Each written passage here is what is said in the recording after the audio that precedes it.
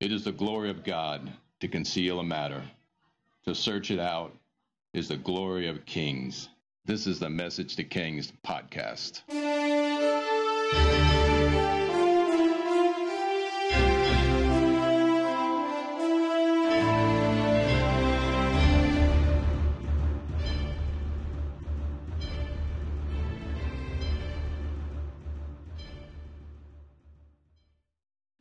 Episode 206, The Fourth Man in the Fire.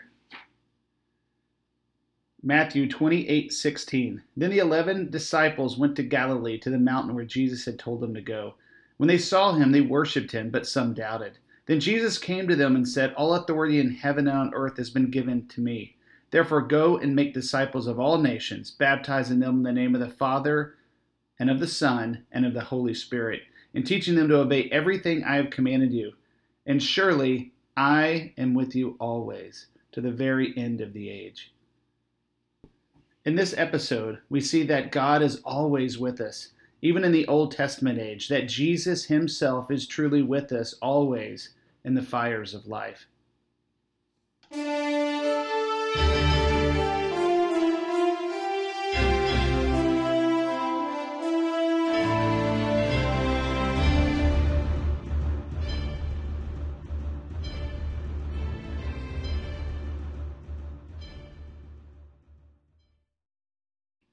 So now that we're in Babylon, we start to see a vocabulary change. The people of Judah start to get a new reference historically. There's more references now to the people of Judah as being called the Jews in Babylon. So why the reference to Jews now? All it means is subject of Judah. So as the subjugated people, this becomes their geopolitical, cultural moniker as a people descendant of a falling or maybe even a lost nation of Judah at some point. You'll hear this reference in cultural tag more and more as the show progresses, depending on who is speaking and what reference we're using. After Nebuchadnezzar conquers Egypt and his northern flank is protected by the Medes, the Arabian desert is to the south, and Egypt is defeated, and Judah is conquered to the west, he's triumphant and extremely powerful, exceedingly rich. Nebuchadnezzar lets it all go to his head, though. The half-crazy, temperamental, irrationally violent, ego-worshipping Nebuchadnezzar must think he is a god, and at this point he does the following, allowing the gold image dream to go to his head. Daniel 3. King Nebuchadnezzar made an image of gold 60 cubits high and 6 cubits wide, and set it up on the plain of Dura in the province of Babylon. He then summoned the satraps, prefects, governors, advisors, treasurers, judges, magistrates, and all the other provincial officials to come to the dedication of the image he had set up. So the satraps, prefects, governors, advisors, treasurers, judges, magistrates, and all the other provincial officials assembled for the dedication of the image that King Nebuchadnezzar had set up, and they stood before it. Then the herald loudly exclaimed, "Nations and peoples of every language, this is what you are commanded to do. And as soon as you hear the sound of the horn, flute, zither, lyre, harp, pipe, or all kinds of music, you must fall down and worship the image of gold that King Nebuchadnezzar has set up. And whoever does not fall down and worship will be immediately thrown in the blazing furnace." Seriously, Nebuchadnezzar commands the death of anyone in high office of his empire that doesn't worship him. And he expects everyone to worship this statue. Now, most people point to the fact that this is a gold statue and it represents him, and he's probably seated in a throne right below it. And if those don't worship him, he's going to kill them. All right, some perspective. This is the tantamount to the Antichrist at the end of the age. This is tantamount to world domination through blood ties, worship, and witchcraft. And when these people bow down to him in the spirit, they're submitting to his control in the spirit and indoctrination of demons. This is horrific, what's going on. And in the book of Revelation, there's a mark of the beast that's introduced. Those who take it lose their salvation. The mark is a public denial of the worship of God. Revelation 13:11. Then I saw a second beast coming out of the earth, and it had 2 horns like a lamb, but it spoke like a dragon. It exercised all the authority of the first beast on its behalf, and made the earth and its inhabitants worship the first beast, whose fatal wound had been healed.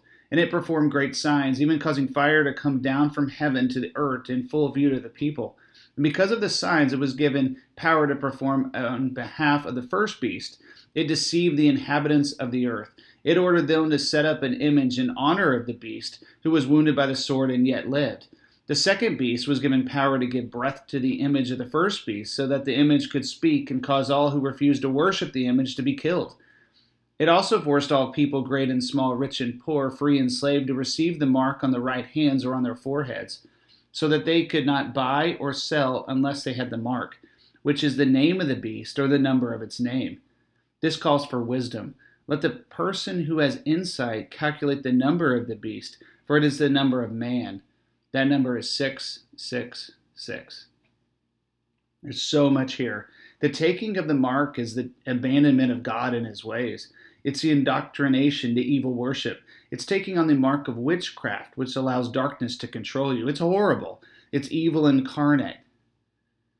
Worship this 90-foot statue of Nebuchadnezzar or die. In the shadow of one tower to rule them all, now we have one statue to rule them all. Now picture with me more to understand this gravity of the situation. And I don't know the exact location of Dura, but it's probably outside of Babylon. And the giant gleaming golden statue looks like the one Nebuchadnezzar had in his dream. And to the distance is another monument that was once built for men to make a name for themselves. One tower to rule them all. One language, one tower, and they met their judgment. In the same general location, Nebuchadnezzar, who is potentially possessed by the devil himself for this moment, demands everyone to worship him and to take his mark in their heart. God would never allow this, especially in the same location. Here is God's response, and it's through 3 young men. Daniel 3:7. Therefore, as soon as they heard the sound of the horn, flute, zither, lyre, harp, and all kinds of music, all the nations and peoples of every language fell down and worshipped the image of gold that King Nebuchadnezzar had set up. At this time, some astrologers came forward and denounced the Jews. They said to King Nebuchadnezzar, "May the king live forever. Your majesty has issued a decree that everyone who hears the sound of the horn, flute, zither, lyre, harp, pipe, and all kinds of music must fall down and worship the image of gold, and that whoever does not fall down and worship will be thrown into a blazing furnace. But there are some Jews whom you have set over the affairs of the province of Babylon, Shadrach, Meshach, Abednego, who pay no attention to you, your majesty. They neither serve your gods nor worship the image of gold you have set up." Furious with rage, Nebuchadnezzar summoned Shadrach, Meshach, and Abednego. So these men were brought before the king. And Nebuchadnezzar said to them, "Is it true, Shadrach, Meshach, Abednego, that you do not serve my gods or worship the image of gold I have set up? Now when you hear the sound of the horn, flute, zither, lyre, harp, pipe, and all kinds of music, you are to bow down and worship the image that I have set up. But if you do not worship it, you will be thrown immediately into a blazing furnace. Then what God will be able to rescue you from my hand?" Shadrach, Meshach, and Abednego replied to him, "King Nebuchadnezzar, we do not need to defend ourselves before you in this matter. If we are thrown into the blazing furnace, the God we serve is able to deliver us from it, and he will deliver us from your majesty's hand. But if he does not, we want you to know, your majesty, that we will not serve your gods or worship the image of gold you have set up." How about the faith of these guys? My God is able to deliver me, and he will. But if he does not, we want you to know that we will never worship you and your gods. What a bold statement and declaration. To think God is going to not come through in a mighty way would be completely erroneous. God always answers incredible faith. Nebuchadnezzar orders the death of Daniel's friends for not worshiping the statue. Now this is similar to the other tests they went through, but last time it was just about diet. This time it's about worship, and the consequence is death itself. Reminds me of some of those old martyr stories, which we'll end this episode with a few of them. Also, you may ask yourself, where is Daniel? And I believe Daniel was seated next to Nebuchadnezzar or nearby and not required to bow down due to his elevated position, but his friends were. Daniel 3:19. Then Nebuchadnezzar was furious with Shadrach, Meshach, and Abednego. and his attitude toward them changed. He ordered the furnace heated 7 times hotter than usual and commanded some of the strongest soldiers in his army to tie up Shadrach, Meshach, and Abednego and throw them in the blazing furnace. So these men, wearing their robes, trousers, turbans, and other clothes, were bound and thrown in the blazing furnace. The king's command was so urgent and the furnace was so hot that the flames of the fire killed the soldiers who took up Shadrach, Meshach, and Abednego. And these 3 men, firmly tied, fell into the blazing furnace. So Daniel watches in utter agony the death of his friends. But true faith is compared to metallurgy quite often. In order to make pure gold, the metallurgist must heat and even melt down the metal until the impurities rise to the surface, and then the metallurgist scoops off the top of the impure elements and allows it to cool, leaving only pure gold from the refiner's fire. Daniel's friends knew this in concept and understood the power of God, welcomed it, stood for it, received it spiritually, but most likely were not expecting that God would physically do what he did. Daniel 3:24. Then King Nebuchadnezzar leaped to his feet in amazement and asked his advisors, "Weren't there 3 men who were tied up and thrown into the fire?" They replied, "Certainly, your majesty." He said, "Look, I see 4 men walking around in the fire, unbound and unharmed, and the 4th looks like a son of the gods." Nebuchadnezzar then approached the opening of the blazing furnace and shouted, "Shadrach, Meshach, Abednego, servants of the Most High God, come out. Come here." So Shadrach, Meshach, and Abednego came out of the fire, and the satraps, prefects, governors, and royal advisors crowded around them. They saw that the fire had not harmed their bodies. There was a hair of their heads singed. Their robes were not scorched, but there was no smell of fire on them. Then Nebuchadnezzar said, "Praise be to the God of Shadrach, Meshach, and Abednego, who has sent his angel and rescued his servants. They trusted in him and defied the king's command and were willing to give up their lives rather than serve or worship any god except their own God. Therefore, I decree that the people of any nation or language who say anything against the God of Shadrach, Meshach, and Abednego be cut into pieces, their houses be turned into piles of rubble, for no other God can save in this way." And then the king promoted Shadrach, Meshach, and Abednego in the province of Babylon. Nebuchadnezzar not only saw the power of God that somehow transformed elemental physical properties in a moment, but Nebuchadnezzar saw the one behind it. He declared the object an angel, yet he said it was also a man, a supernatural man, the 4th man. In Matthew's Great Commission, it ends with, "Surely I will always be with you." We don't know it at times because we don't always see him, but he's always there. It's a limitation of being human. We don't have spiritual sight at all times unless God graces us with it. God graced the world, the power of the world at this very moment with the physical manifestation of the 4th man. The pre-incarnate Jesus stood in the fire with the 3 Hebrew men. Daniel must have been floored, and Shadrach, Meshach, Abednego would never be the same. The devil himself in Nebuchadnezzar was bound at that moment and allowed no manifestation for Nebuchadnezzar, who didn't seem to be fazed when his own men were burned alive. Yet he looked into the furnace and saw the 3 Hebrew men remaining in the fire, and he declared, "I see a 4th man." The spectacle before the world's most powerful man caused him to be awed. He must have tried to get closer to the fire himself, only to get burned. But the all-consuming fire of God cuts away at sin and filth, but leaves purity through the intensity of the fire of God's shining light. There's an altar in heaven with coals and a burning fire stoked to maximum blaze. Jesus himself was attracted to the great faith of these men. Imagine with me, angels assigned to Daniel and his friends. Their job was probably extremely precarious in a city full of demons, standing guard watching over them. But when the 3 men made this step of faith and stood their ground, Jesus himself left his place and arrived on the scene to override the plans of the enemy. I love the stories of failed martyrdom, when the enemy of everything good fails in their attempt to take the life of a believer in the physical, or when the impact of murder is not only nullified but reversed. Tradition tells us that the Apostle John was poisoned unsuccessfully, giving witness to Mark 16:18. And when they drink poison, it will not hurt them at all. We don't know for sure how many times the Apostle Paul actually died and came back. We do know he visited heaven in 2 Corinthians 12. Whether this occurred when he potentially died in Acts 14, we don't know for sure. And pulling another from church history, there's an eyewitness martyrdom of the apostle or the pastor Polycarp in the early church, whose death was a spectacular wonder when numerous hundreds, if not thousands, of people witnessed it. Here's a write-up on his death from the Christianity Today website.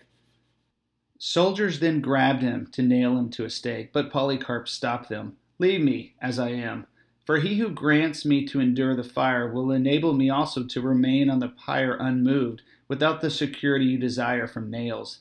He prayed aloud, the fire was lit, and his flesh was consumed. The chronicler of his martyrdom said it was not as burning flesh, but as baked bread, or as gold and silver refined in a furnace. The account concluded by saying that Polycarp's death was remembered by everyone. He is even spoken of by the heathen in every place. And I've read another account about his death where he didn't feel pain, and some form of a rainbow covered him at the time of his death, despite no rain. There's so many of these accounts in church history. And if you look into some of the Catholic histories of the saints, it gets almost out of hand. Are they true? I don't know. But some of them are just fantastic stories.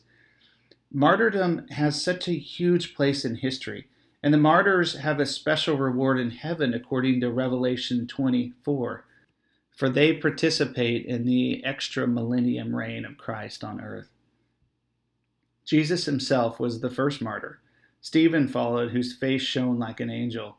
Wonders happen when one lays down their life. Jesus said, "Forgive them," at the moment of his death.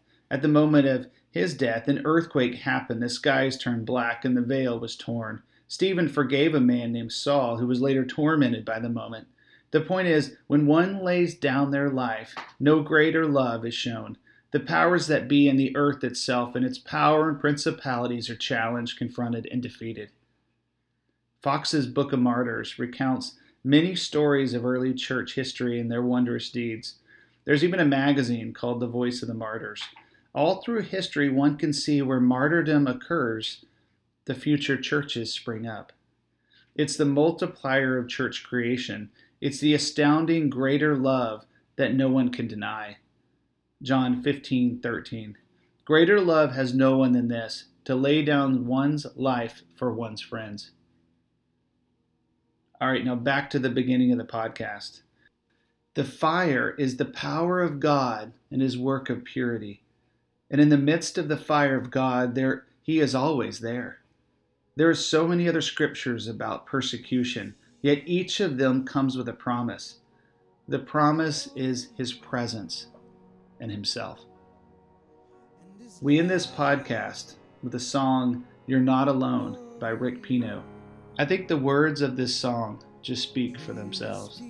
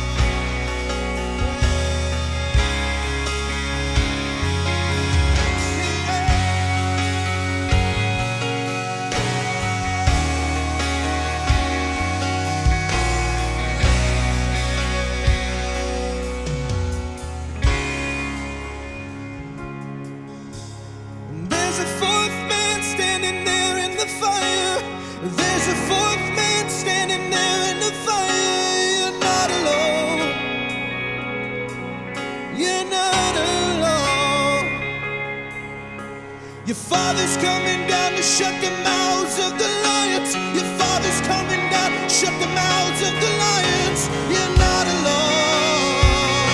You're not alone.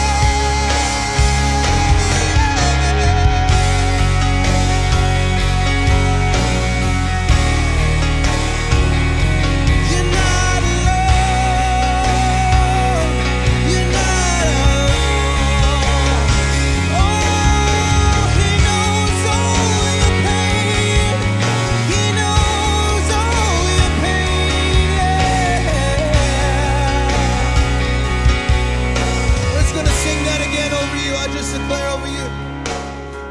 There's a fourth man standing there in the fire.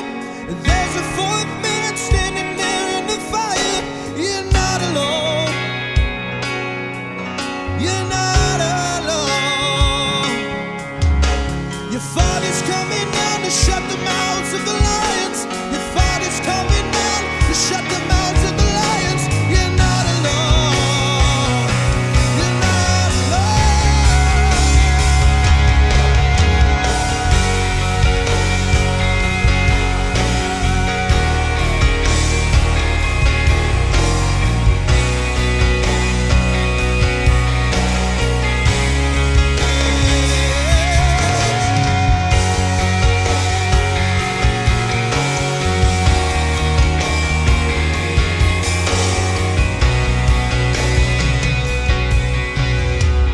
Just lift your hands and receive this. I'll play His peace over you, and His love washing over you. Yeah, it's a good medicine. It's a good medicine. Your love is a good medicine.